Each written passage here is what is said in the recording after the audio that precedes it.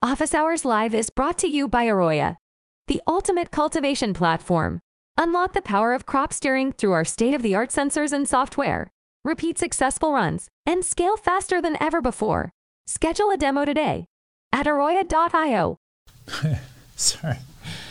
Hello, and welcome to AROYA Office Hours today. I'm Scott, and this is Jason here with me, and we are ready to get started. So, and thanks also to the people who participated last week and who've shown up this week. Happy to talk to you about a bunch of things. And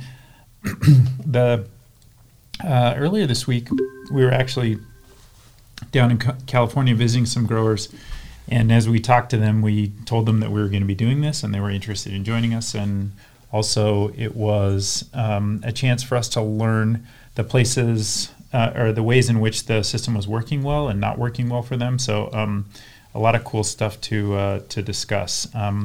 So just to get started, there are a few things on my agenda that I wanted to start off talking about. One of the things that we saw when we went to the accounts was people, almost everybody we visit either uses cocoa, so cocoa coir, or they're growing in rock wool, or they are growing in a peat moss and perlite mix. And so just to start off with,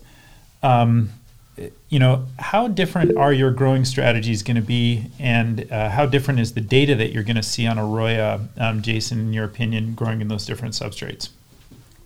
It's a great question. Probably two of the topics that I like to think about when we're working with different medias would be cation exchange capacity, so CEC. That's going to basically be how much the anions or cations are held into the substrate. Things like rock wool have a very, very low CEC, so if there's adjustments made in your feed EC, you'll see the substrate be very reactive to those changes. It'll happen very quickly. Something like cocoa would be in the middle where it's slightly buffered. Changes are going to happen a little bit slower, and then anything that's more on the organic side typically has the highest CEC of those. Other things that I like to consider would be the matrix potential curves when we're looking at those different medias. So rock wool itself has a fairly linear matrix potential curve, and we can go to extremely low water contents before there's significant stressors put on that root. So for anyone that's not familiar with matrix potential, it's the vacuum that has to be applied to a substrate in order to pull water out of it. Yep. It's measured in kPa, typically a negative number. The more negative it is, the more vacuum that's being applied to that substrate. So when we look at that matrix potential, things like cocoa are going to hang on a little bit more, so it's slightly more curved. As we do get into the lower water contents, that plant has to significantly increase the amount of vacuum being applied to the substrate in order to get water out of it. Mm-hmm.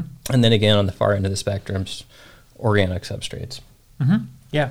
Now, one of the things that I see, so if I pull up my data from my little tent here, so let's see if I can do that. Yeah, there we go.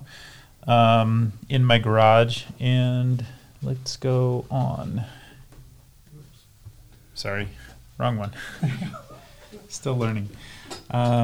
So if I pull up that data here and look at it, I'm using a stone wool substrate, and it is reacting pretty quickly to when I feed it with water, and then it's drying back more quickly. So, I'm doing these drybacks, and this might be, I don't know what a big dryback here would look like, but I'm at 48%. Actually, pro tip here, you can actually measure your dryback. So you start with when you stop watering here, and then go all the way to the end of the dryback.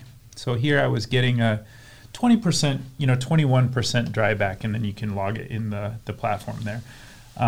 Is that a typical dryback size that you might see for a stone wool substrate? Yeah, absolutely. So A couple things to take in consideration would be, one, the size of the plants, the age of that plant. Obviously, that's going to change how much of that root zone is enveloped in roots and active water being taken away from that substrate. Okay.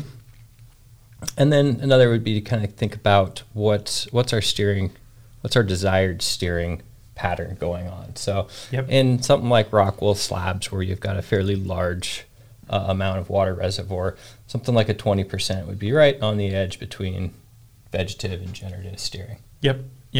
And what I've seen in our quick start guide that you would expect to see from coir, from coco coir, less dryback in percentage terms, but still, even with a lower dryback, you would expect to see you would still expect to see those EC spikes, right?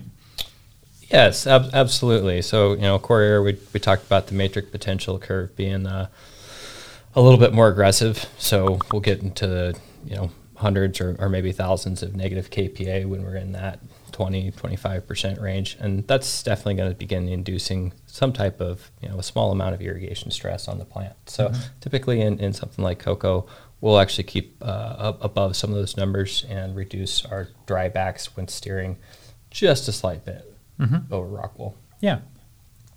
And what about peat perlite? What would you expect to see in terms of dryback size and its effect on osmotic potential, which is and osmotic? I like how you explained the matrix piece. The matrix is like the physical suction. The osmotic potential has to do with the saltiness, essentially, like the concentration of nutrients and keeping nutrients, and stressing the plant with salts, essentially, instead of stressing it with that suction like you might have in soil. How does the peat moss perlite mix perform relative to those other substrates when we irrigate it? Yeah, great question. And again, we're going to start off with some caveats there. Organic substrates like that, maybe a peat moss perlite kind of mix or vermiculite would be a lot. It's gonna have less water holding capacity overall. So when we think of rock wool, if we've got 5 gallons of rock wool, we could have a fairly significant amount of water in there, maybe 4.5 gallons, right? And when we're looking at something like those organics, typically your particles are going to be a little bit smaller and your total irrigation holding capacity in that substrate is going to be less. So a lot of times we'll see people in a larger media when they're using that type of, or larger volume of media when they're using organics, maybe a peat moss or perlite mix. And that's definitely going to also impact what you're seeing with your drybacks, right? Yeah. So that's another question that I've had for a long time. As we look at if we look here at these curves here, and by the way, we talked about last week a basic problem I have with sensor placement, and if we break these out, there's a couple sensors here that are giving us bad data, which I intend to fix. But when we look at the dryback that we're achieving and what's happening with the substrate, one thing that we see is, we've seen customers with volumes that are too small and then volumes that are too large to do drybacks and generative steering successfully. So what are some ranges of volumes that you think work well for the different types of substrates for crop steering? And where's that danger zone, like where you might be too small, not have a big enough volume to support the root mass, or where it's too big, and so with the plant using all the water that it can from the substrate, you're just not going to get a dryback over a 22-hour period. Exactly. And so let's talk maybe on the small side. Some growers, if they've got tiered systems and they're running a little bit smaller or shorter plants, every once in a while they get away with a 6x6 by 6 Hugo block. Yep. If they do end up growing significantly larger plants in that 6x6, we'll see that water content drop quite a bit lower than preferable when steering generatively, simply because the amount of volume in that substrate of water is not enough to run 22-hour dryback windows. And what would you call and we've seen those blocks a lot, and it used to be a little bit more popular than it is these days to grow in that 6x6x6 Hugo block. What's maybe a plant height that would overwhelm the block's capacity to support a good plant? Like 3 feet? 3 feet? Okay. 3.5 feet. Yep. Okay. Typically, if you're getting into that 4, 5 plus size plant, it's going to be having a significant amount of photosynthetic action going on, definitely pulling more water than that block can hold, and stay in this saturation or the water content ranges that we want to see. Okay, sure. Yeah. And what about too big? Like, what are some setups you've seen where people have too much volume to deal with? Yeah, so for rock wool, we'll stick with that real quick. Obviously, slabs, unislabs are some of our favorites, running typically 3 plants on the slab. If you're going really big plants, maybe 2 plants on the slab. Typically, any more than that is going to be unnecessary and probably just not the best use of your substrate as a resource and input cost. Yep. For something like cocoa, a lot of times we'll see 1.5, 2 gallons as the ideal range for hydroponic steering. That is, obviously, people, if they're still hand watering or they don't have great control on their irrigation systems, they can up that a little bit more to help the capacity of how often they irrigate. Something like a 5 gallon of cocoa is usually going to be more than ideal for crop steering in an indoor environment. Well, and that's where I see with those larger volumes and people doing hand watering, they're giving away some precision and yield just for the sake of trying to deal with the fact that they have to walk around and hand water their plants, and that might be a good trade-off. And so a bigger volume would be more forgiving. If that doesn't get done at the right time or whatever, there's still water for the plant to take up. But what you're losing is the performance of the plant, in my opinion. Is that what do you think about that? Yes, absolutely. Because when we are using osmotic pressure and watching drybacks to crop steer, if there's not enough dynamics in there, we're not necessarily exercising the plant. Mm-hmm. And you'll see a little bit of root stagnation if that water content is too high for too long. Another thing to kind of keep in mind working on those larger substrates is you're going to have an increased gradient in the water content itself, right? So typically when we think about how that water permeates in the substrate, if we're in a 5 gallon cocoa, for example, we can think of cones, a little bit of overlapping cones or funnels, and the point of that funnel would be where your drippers are at, right? Sure. So you've got some amount of overlap where that saturation, that capillary effect is feeling moisture from both drippers. And so in something like a 5 gallon, the gradient's going to be quite a bit larger over something that's going to stay consistent, like maybe rock wool has got extremely good capillary effect. And compounding in that, using some of the sensor technology. So Terros 12 we use is rated at a 1 liter volume of influence, and that volume of influence is basically saying, hey, this is the sample of substrate that it's able to measure through. So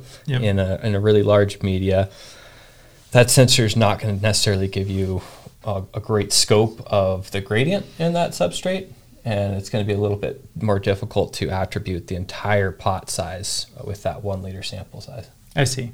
Okay. And that's so that's and we do have a question from John on this on the chat about sensor density and getting a representative sample. So we do want to get to that in just a minute.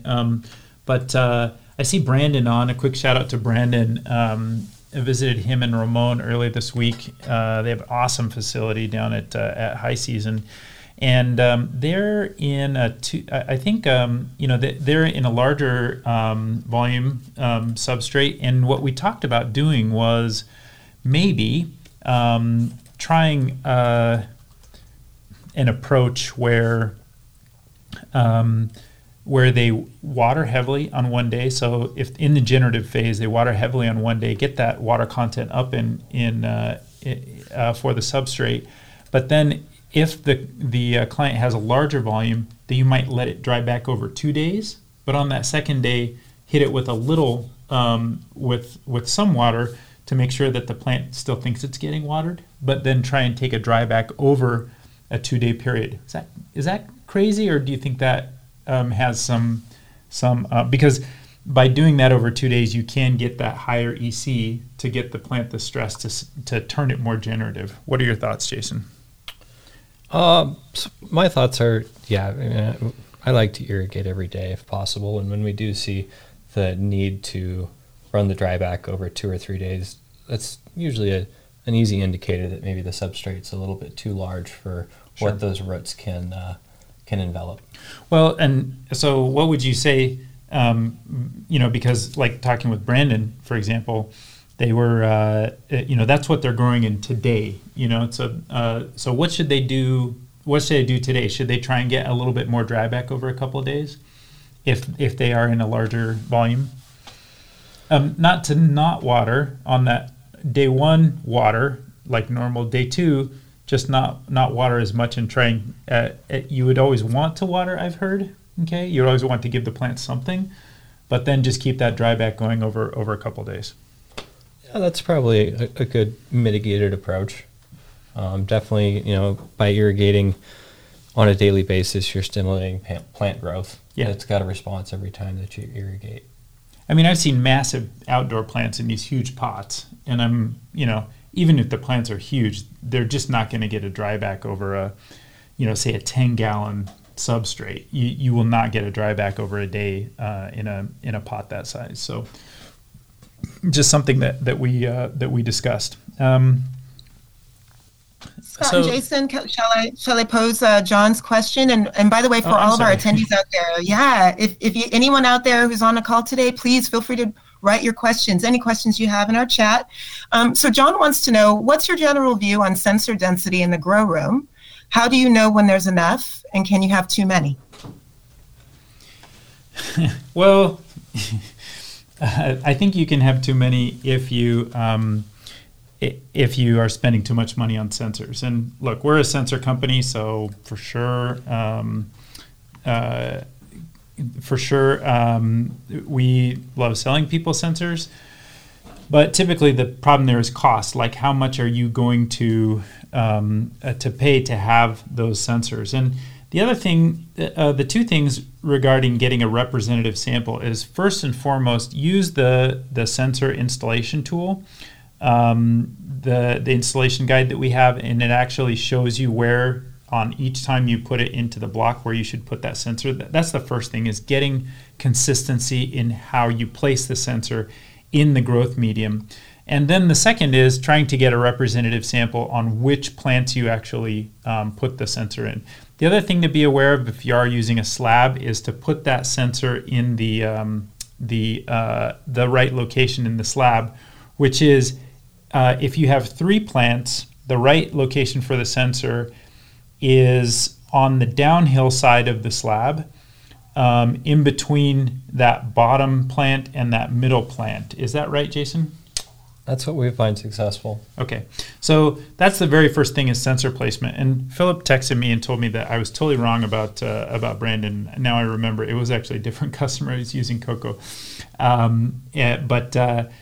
So I apologize, Brandon. But Jason has some thoughts to share on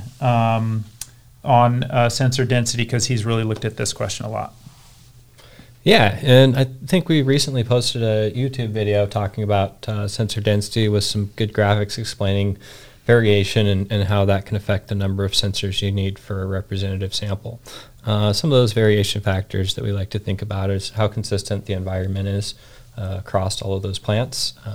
Do you have any issues irrigating? So, or do you clog drippers, that type of stuff? And then the other variation factors could be things like light uniformity, cloning consistency, defoliation consistency, other types of processing consistencies, and then localized pest pressures. So when we think about any type of biological population, it follows a normalized curve if there's enough samples or enough participants in that population. So when we think about an example installation of AROYA in a, say, 1,200 or 1,000 square foot room, we like to have at a minimum 1 sensor per 100 square foot of canopy. And that's going to just help mitigate any of those variation factors that we talked about and get you a normalized curve that we can talk about. Hey, this is our average or our expected plant weight, plant quality, and here's the type of standard deviation that we see in that population. Anytime that other factors get involved, like having number of strains that might behave differently, it is great to increase that sensor density so that you can represent each of those genetic populations. Yeah, and that gets back to something we were talking about last week, which is that in order to get good use out of the data in the platform to do things like crop steering,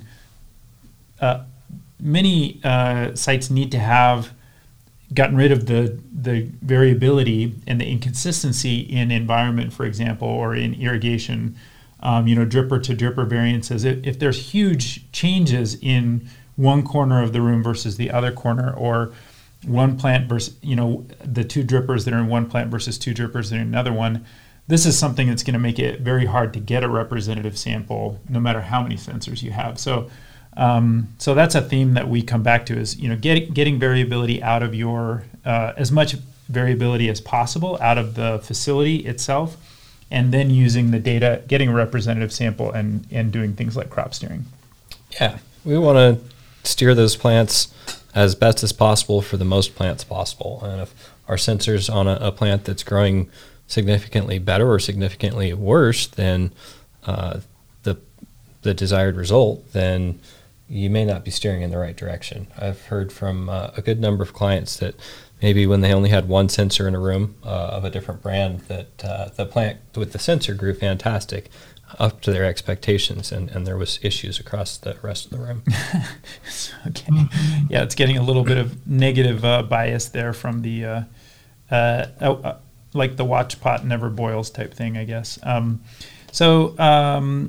Let's see. I actually have another question submitted before the session, also about sensors. This is kind of related.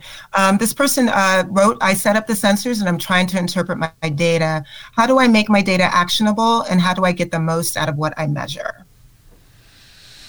Well, that's something that we're constantly working on is how to make the data more useful. The very first thing in making your data useful is to start at the quick start guide and look at the general recommendations that we have in there in terms of, like, am I watering the appropriate number of times for the phase of growth that I'm in with the plant? Am I taking readings that could help me to have a better data set? Things like the internodal distance, the stem diameter, and the plant height. I mean, some of those things you only need at certain phases of growth, and at other times it doesn't really matter. So you can drop those things into tasks and have your team of grow techs actually capturing that data and putting it in the system. And then, in the Quick Start Guide, it also talks about recommended dryback percentages that you might want to hit in generative and vegetative phases. And so it's simple just to look at your data to measure your drybacks in whatever phase you're intending. You have a statement of intent. I'm in the vegetative phase, so I want to steer these plants vegetative. Correlate that with the Quick Start Guide and say, am I actually doing what I intend to do in this phase of growth? And if I'm not, how could I change that? If the dryback is too large and the time in between the end of the watering and the first watering on the next day is too long to support vegetative growth, then I need to add more feedings in and take that longer through the day and maybe increase that frequency to the point that I only get a 10% dryback in veg. So that's one way to start looking at and taking action based on the data is compare what you're seeing in your graphs with what's in the Quick Start Guide to make sure that what you're intending to do is what is actually happening with the plant. What are your thoughts on other things people should be doing, Jason? Yeah, you're exactly right on those topics. Attributing your data is a great step to understanding what's going on in there. And then I also like to use harvest groups, basically building out a recipe so that the graph has other characters that indicate what's going on. So something like a light schedule is a great way to see if your lights are turning on and off when you expect them to. If it follows the shaded region in the background, then you know that it's running as expected. So yeah, there's a lighting schedule, right? So exactly. These shaded areas is when I intend to have my lights on. This is actually my light intensity. Let me actually get to DLI here, which I want more than I want my light intensity. Yeah, so here's my DLI, quantum sensor, and so you can see that the photons getting added during the time when the lights are on. Yep, and the other things in the harvest group that I find very helpful to give the data more meaning, talking about timelines. So if we break our recipe into, say, rooting in, dry down, generative, vegetative, and harvest, or ripening and then harvest, we can understand our patterns meeting the objectives of that phase. And then the last thing that's really nice about recipes is looking at your target and alert ranges.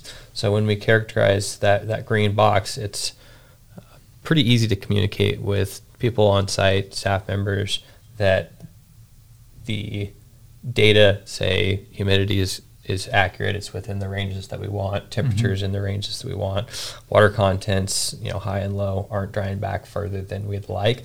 And then obviously those alerts can start to give you information if you get too far out of bounds.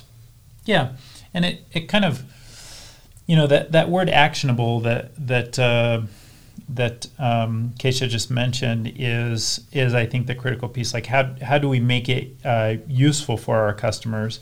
And to me, that has to do with those things that you mentioned. Actually, making a statement of intent. So the statement of intent is the recipe, in my opinion. It's like, well, what do you intend to do with this product? Well, I intend for it to have 7 phases of growth, and in each phase of growth, this is where I want to keep the different parameters that I'm measuring, and these are the tasks that I want to have done. And if you split those up into kind of mental groups, there's the atmospheric stuff, so VPD, temperature, light. There's the substrate stuff, which is mainly around crop steering and how the roots are doing. There's plant touching tasks, things like deleafing. I mean, the plants can be super happy, can be doing great, but if you don't deleaf properly, you're going to have smaller bud lower down on the stem. It's not as much grade A bud because the size is not as big. It also hurts your yield. So the deleafing is essentially taking away those light catching pads, those the photon surfaces, to put those photons more effectively on places that are going to increase your yield. And then the fourth one is IPM. And they all have to do with each other. They're all interrelated. But I like what you said about the recipe, because that's the way to take that statement of intent, apply it to that harvest group that you're growing, and then keep track of it to make sure that all those things, the atmosphere, the substrate, the IPM, and the plant touching tasks are all happening when they should and all happening in the right way. And if it gets off track, that's the actionable piece, how to get it back on track. Exactly. Great example of an actionable insight would be saying, when we go into that a ripening phase towards the end, that we're adjusting our environment. So they can build a task that always happens on the first day of ripening to change the irrigate or the climate controls, right? And if we've got our target parameters set well and the alert parameters set well, if someone doesn't get that task done, it's likely that an alert will go out the day after that, indicating that the changes in the environment weren't made as prescribed by that recipe.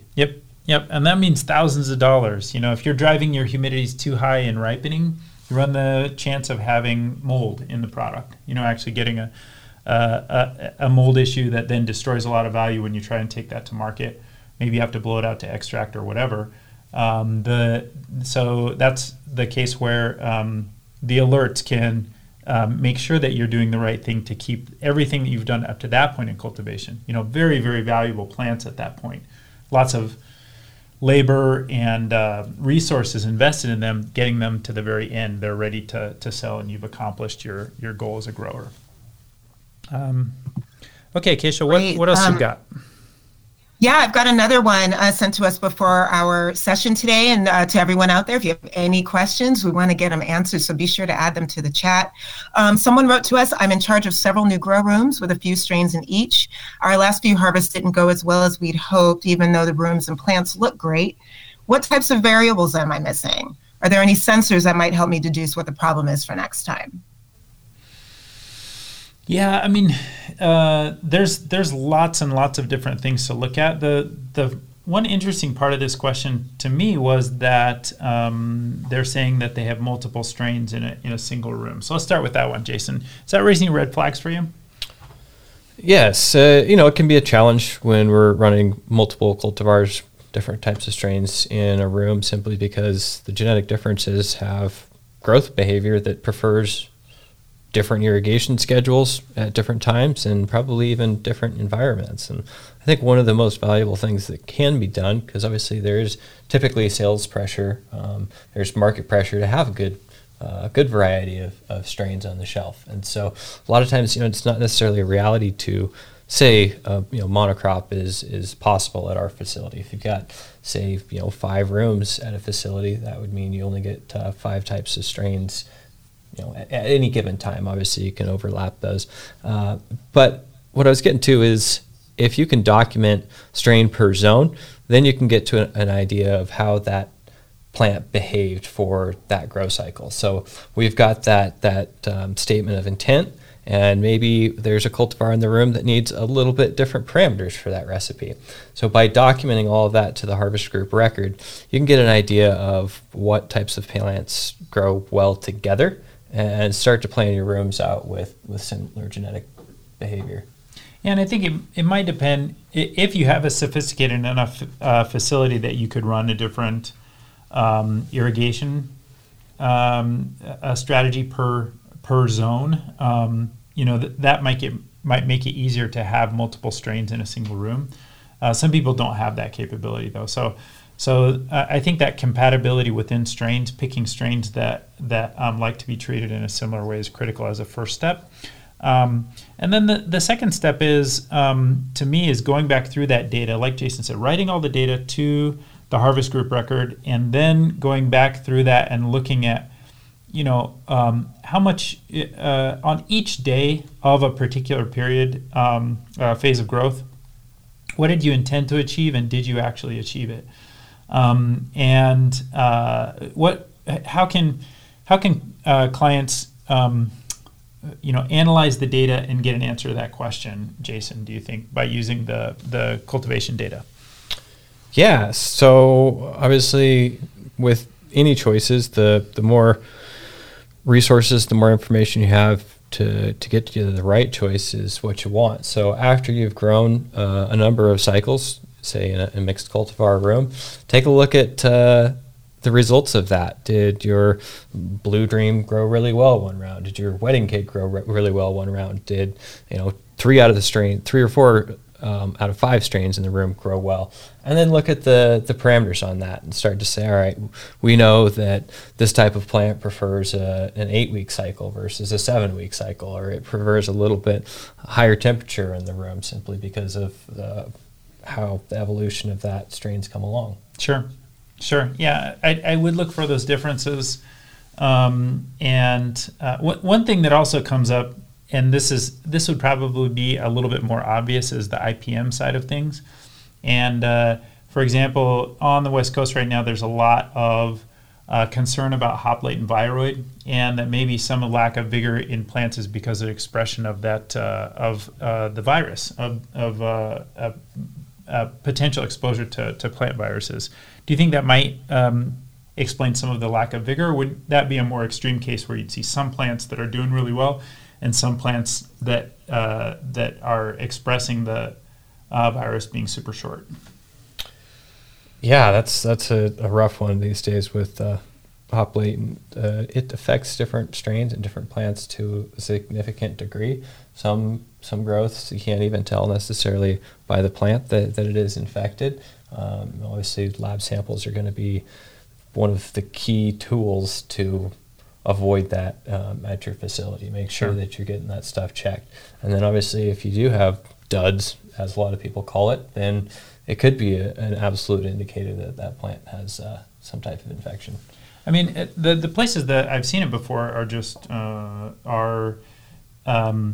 there's a big discrepancy. It's not all. I mean, I've never seen a facility where all the plants are affected by it. It's like a discrepancy between some plants expressing and some not. But maybe other people have seen other stuff out there. Happy to have comments or thoughts on that from anybody who's on. I've got another question. This is a little bit more general.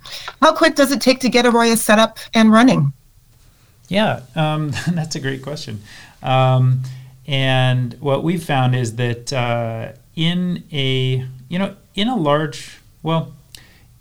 small to medium sized facility, you should be up and running within hours. You should, because basically what it involves is we already set up your rooms and your zones for you. So as the client, what you do is you unpack the sensors out of the box. You decide where you want to install them. You use a mobile app to scan the QR code on the sensor. Tell us where you're installing it, what room and what zone, and then plug it into the plant. And you do have to set up your. There's a gateway, and there's repeaters, but those are power over Ethernet. There's the climate stations as well. They're power over Ethernet. So you might be able to install a couple of sensors in a zone in 5 minutes. So really, you should be able to do a pretty large facility in less than a day and already be collecting data. Is that right, Jason? That's my experience. We've spent a lot of energy during our research times trying to understand great ways that we can help people get this stuff set up. Sensor systems traditionally aren't necessarily easy. A lot of times there's complexities as far as maybe programming or understanding serial numbers. And that's one of the things with that QR code that's nice and fast. Just give it a scan, tell us where it's at, and that data is going to start piping to the record in the interface. Yeah, and that's what I experienced in when I set my tent up at home. I had 3 sensors. I had a climate station. I had no repeaters, but I had a gateway. And everything worked the way that I thought it should. I plugged in the gateway, and it powered up and started blinking. I pushed the buttons on the sensors to wake them up, and then assign them to zones using my phone. And the whole thing to set up in my little tent took maybe 15 minutes. So it was a really efficient, simple process. We do want to make sure that that clients are not just setting up the sensors, but then also setting up their plants in the system. We talked about that before, which is, coming in here on the interface, and once you get your plants, or once you get your sensors set up, sure, you can just go and look at the place where they're installed, which is this little 4x4 tent, and you'll see a similar data stream.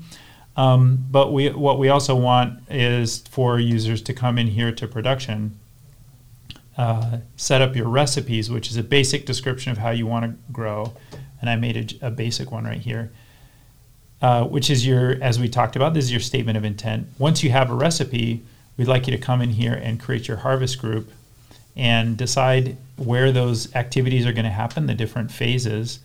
Name it however you want, and then start adding the cultivar or cultivars to it that you're going to be growing. And by doing this, you create harvest groups, and that's what Jason was talking about before. And Keisha's question about actionable insights is that once you get those set up, you can actually come down here and learn how each of the cultivars that you're growing is actually doing. This is just an overview of the cultivar. If I go in here and click on this strain run, or this cultivar within a strain run, I can see a summary of all the data, everything that I've done to those plants. As we talked about, these data traces are pretty rough. But everything that's happened to these plants within the context of them as a harvest group, instead of just being unlabeled data from a room somewhere and looking historically everything that's happened in that room.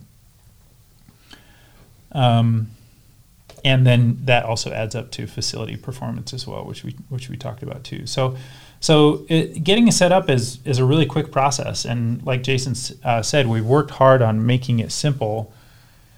We want to make this immediately valuable for people. We used to have data loggers and cables strung all over the place. And a lot of people don't appreciate until they actually install that everything being on a wireless sensor, on a wireless Bluetooth mesh network with a solar panel and a battery plugged into the sensor just makes it so easy. You can install them, get them set up quickly.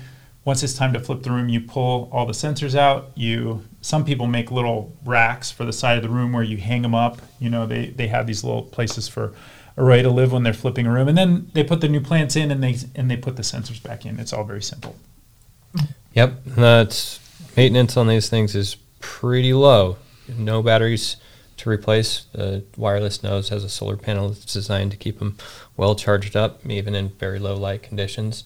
They'll go 100 plus days with no light at all. So typically at the beginning of the cycle, those things get fully charged up. And if you've got a really thick canopy, they'll always make it through the grow cycle.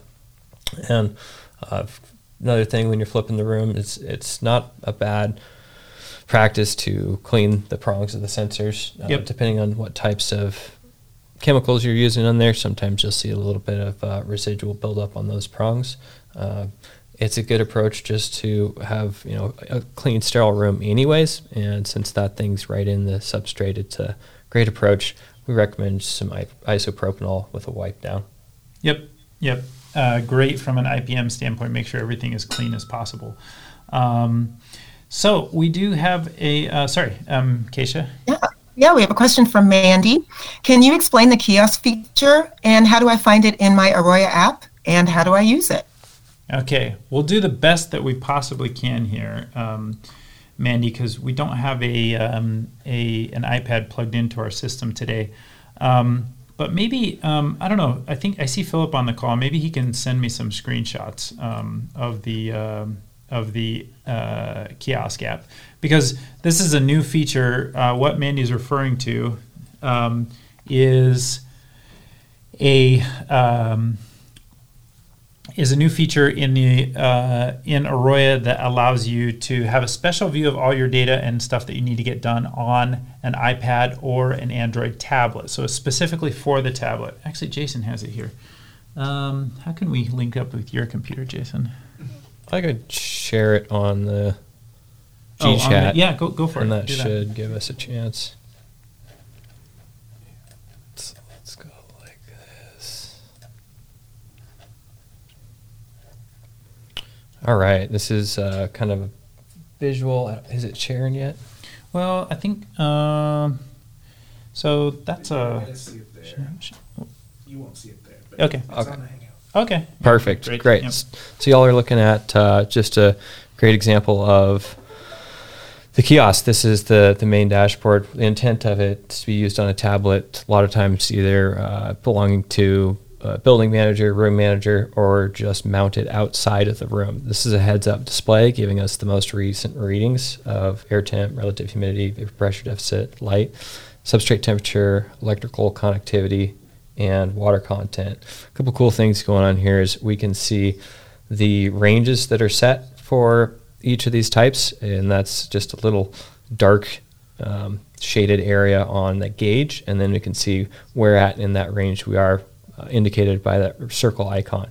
If we check out the VPD up in the top right, we can see it's all filled in bright red. This is indicating that the room is outside of the intended range. In this case, we can see the dot is just above where we'd like our VPD to be at. So 1.9 is definitely higher than we'd prefer in the room at that time. Gives you a quick idea of what's going on in there.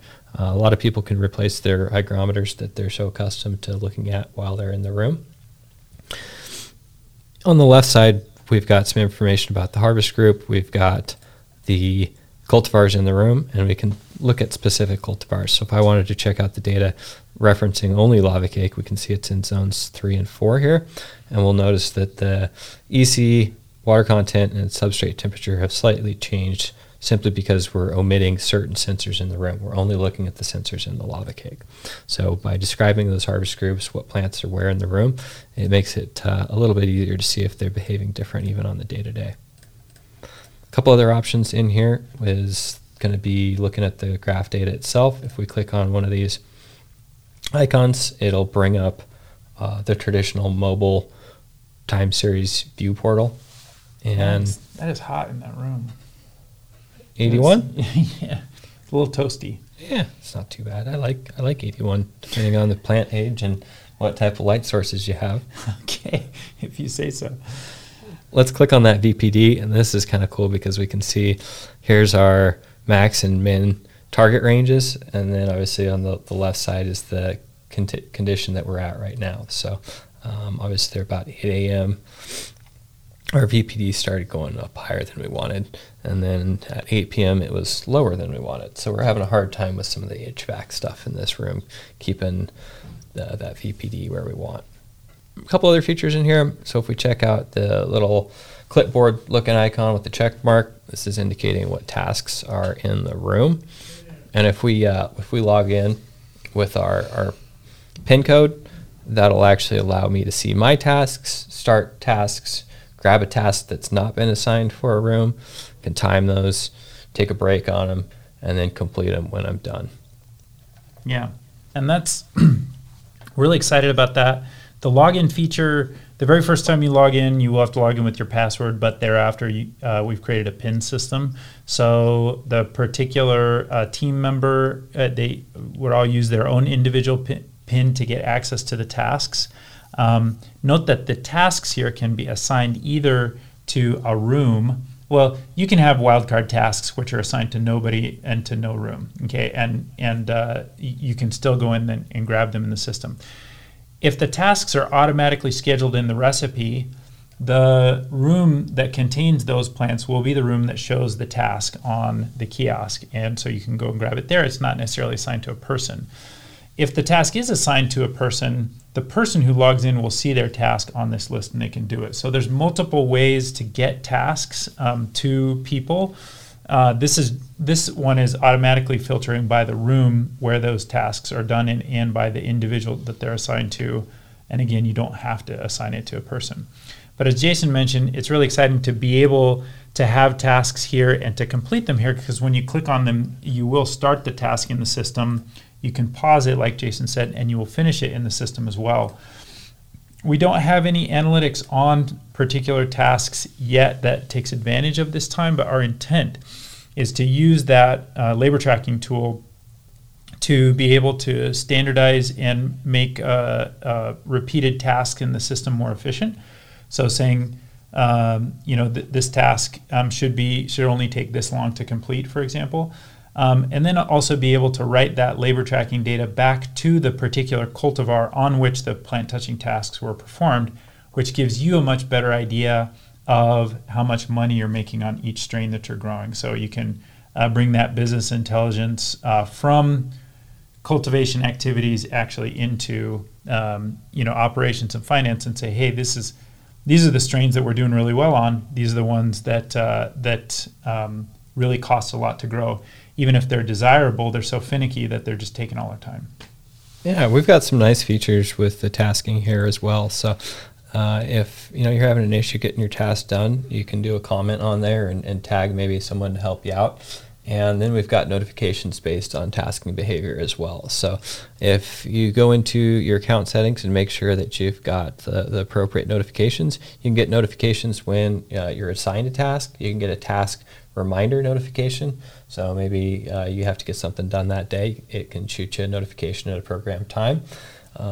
Managers can get task completed notifications. So if they're sending tasks out, they can keep an eye on what's getting done when without even being into the system.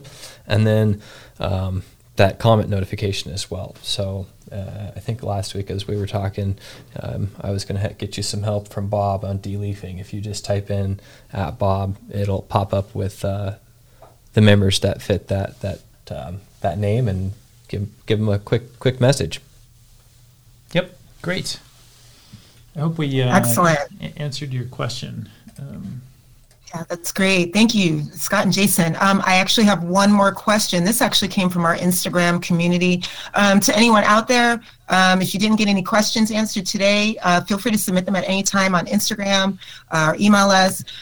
This person is asking, I am a small-scale tent grower that is looking to scale and grow a business in 2022.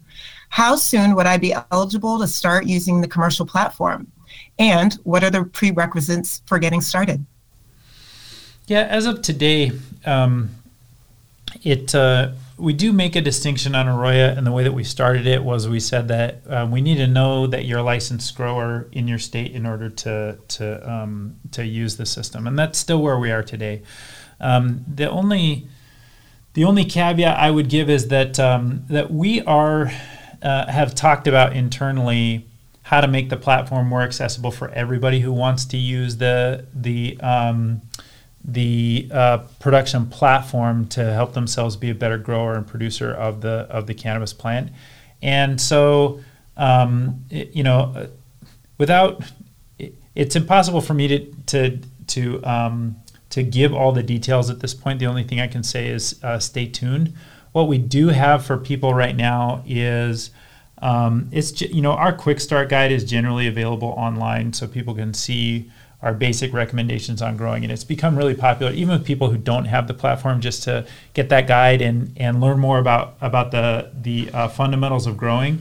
The science is also really important to us, so that's something we see a lot in the industry. Is there's a lot of pseudoscience and kind of snake oil going around. We started out in the environmental biophysics space. We have studied for 40 years the soil, plant, atmosphere continuum. And so, these are things that are important to us, and we don't put things in our recommendations that are just guesses, that are just, it would be nice if this were true, or this is a fun new idea. What we put in our materials is the science. The third thing is that even today you can get soluses, which is the heart of the AROYA system is correct sensing of the substrate.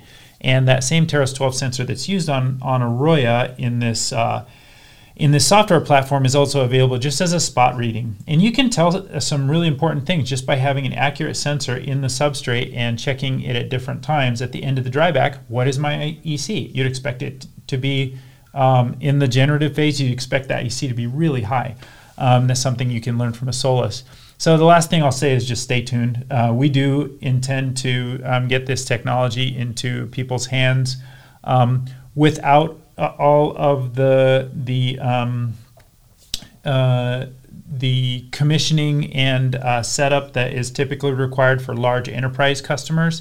We're working on making that available, but at the same time, we don't want to do that until it's actually ready, and we want to make it simple and easy to use and not confuse customers as well. So please just stay tuned. That's a great request, and we are working on it.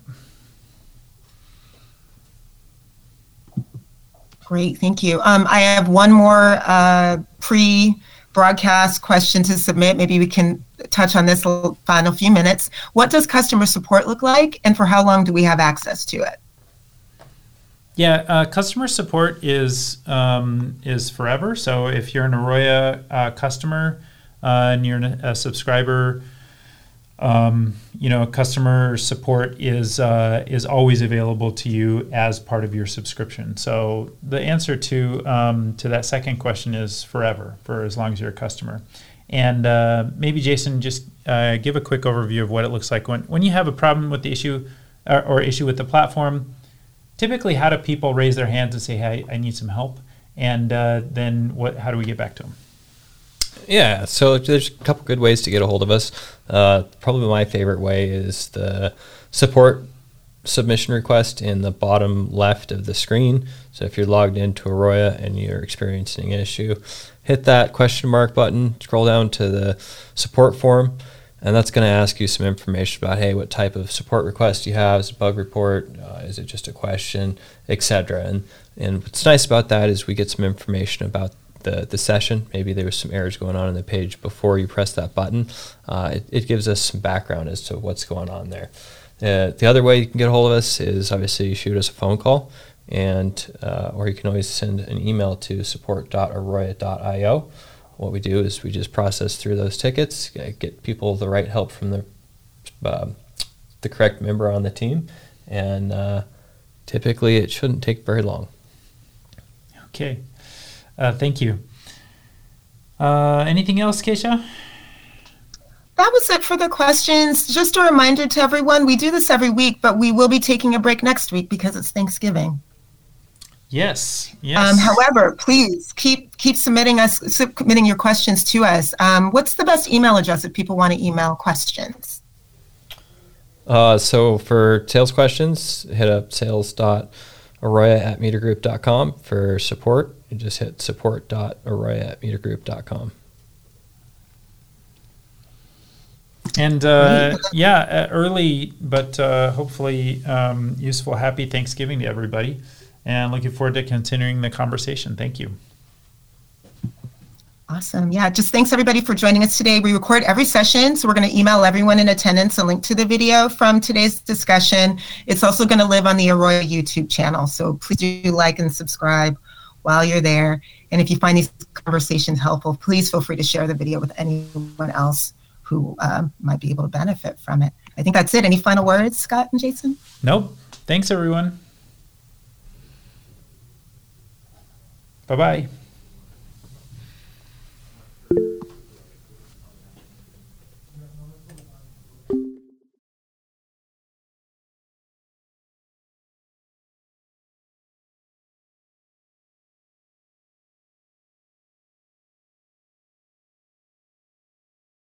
Office Hours Live is brought to you by AROYA, the ultimate cultivation platform. Unlock the power of crop steering through our state-of-the-art sensors and software. Repeat successful runs and scale faster than ever before. Schedule a demo today at aroya.io.